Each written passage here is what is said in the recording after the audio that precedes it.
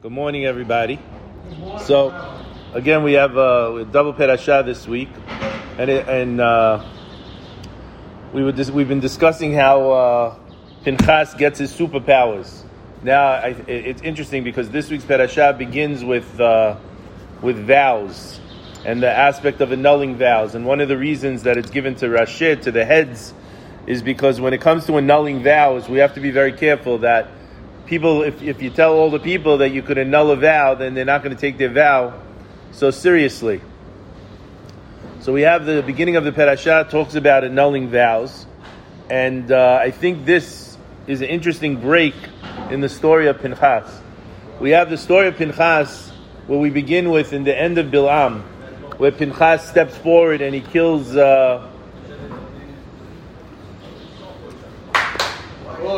where Pinchas steps in and he kills Zimri and Kozbi.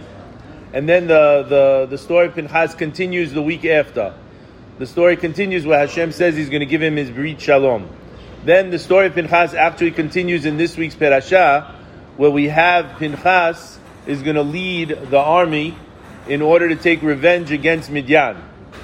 So now what happens is there's a break in the action of all the stories of Pinchas. Now we said when Pinchas goes to do what he does, he gets into him the neshamot of his uncles.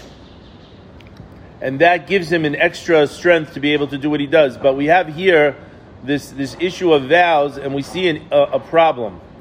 The Midrash in Bereshit Rabbah asks a question. We know that there was a leader of Bnei Israel, a very strong soldier. His name was Yiftach. And Yiftach made an interesting vow as a shofet. He made a vow in haste. And he said that if Hashem gives him this victory to win, he's going to sacrifice the first thing that greets him coming out of his house. And the first thing he expected to be an animal. And the first thing, in fact, was his daughter. Now, Yiftach said, I'm the leader of the people. I can have my vow annulled. We see here you could have a vow annulled. He should have gone to the Kohen. Who was the Kohen in those days? Pinchas. But he refused to go to Pinchas because he said, I'm the leader.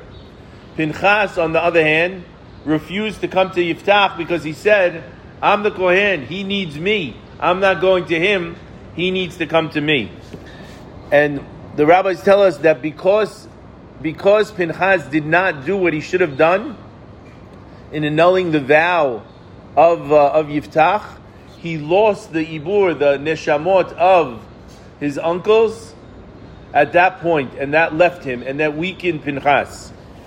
So a person sometimes acts, even a guy who's at the highest level of Pinchas, who's Eliyahu, he acts to think of his honor. And if a person thinks of his honor, a person could lose everything. He has to take his honor and he has to bring his honor down. We can't project our own. Also, it's difficult because, we're going to criticize Pinchas. It's hard for us to understand really what's going on. But it's a lesson for us to be careful when it comes to our honor. There's a story, just to close with a story, there's a story about the Stipler Gaon, Rav Yaakov Yisrael Kanievsky. And it was written by Rav Mordechai Kamenetsky, and he tells everyone that the Stipler, he was one of the greatest of the generation, and everyone wanted him to come to his son's bar mitzvah.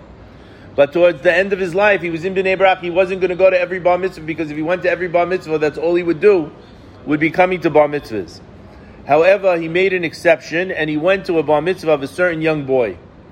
And at the end of the bar mitzvah, the Stipler went up to the boy to whisper something into the boy's ear. And he spoke to the young boy for a few minutes. And the boy responded, no, it's all right, it's all right. The Stipler wished him Mazal Tov, and he left.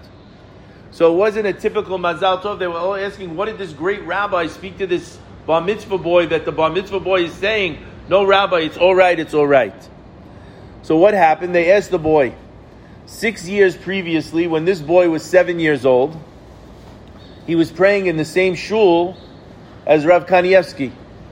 And he was praying with a big sidur. Rav Kanievsky thought it was a Gemara, and he thought this little boy was learning at the time he should have been praying. So he came to him to scold him, to tell him, no, the time of praying, you pray. The time of learning, you learn. You shouldn't be learning when we're praying. the boy showed him this, that it's not a Gemara, it's just a big Siddur. And the rabbi said, oh, I'm so sorry. But the rabbi felt that I can't be apologizing to a 7-year-old boy and he can't give me Mechila. So for the next 6 years, Rav Kanievsky kept in his mind that when this boy is going to become Bar Mitzvah, I have to go to the Bar Mitzvah to make sure to apologize to him so he could forgive me when he's already a man. This is a great rabbi who's one of the greatest of the generation, who everyone's coming to him. But he's willing to take his own honor and eliminate his own honor in order to ask forgiveness from a little boy.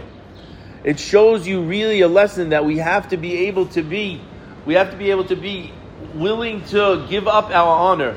Too many of us, we hold our honor more than anything else in the world. And that's the biggest downfall we see again and again. And we see here, I think the lesson that we bring up vows before we bring up the heroics of Pinchas is that we say Pinchas, here's Pinchas. Here's a guy who literally becomes the symbol of what a superhero is. They say in the war that Bil'am went to fly with the 5 kings of Midian. And what happened? How did they get him down? So one opinion is Pinchas used the seats of the Kohen, and he looked up at them, and through the seats, like I don't know, one of these superheroes, he knocked them down from their flight. Another was that he went and he flew after them himself. All the guys who wrote the comic book, Superman, Wonder Woman, all those things, they were all Jews who went to yeshiva, who heard these stories, and they just took these stories and they turned them into the other. But you see, he reaches such a high level, Pinchas. How does he lose the level? We start with this story of vows, which relates to him not being willing to annul the vow of Yiftach, and because of that, he loses his power. A person, through humility, through really, really willing to be Mesirut Nefesh, he could achieve the highest levels, but then when it goes to your head and you have honor, and you think about the honor, you could lose everything. So a person should always try to be a person who's willing to give up his honor. When we give up our honor, it's Hashem takes us and He blesses us. Baruch Adonai Le'olam, Amen v'Amen. Rabbi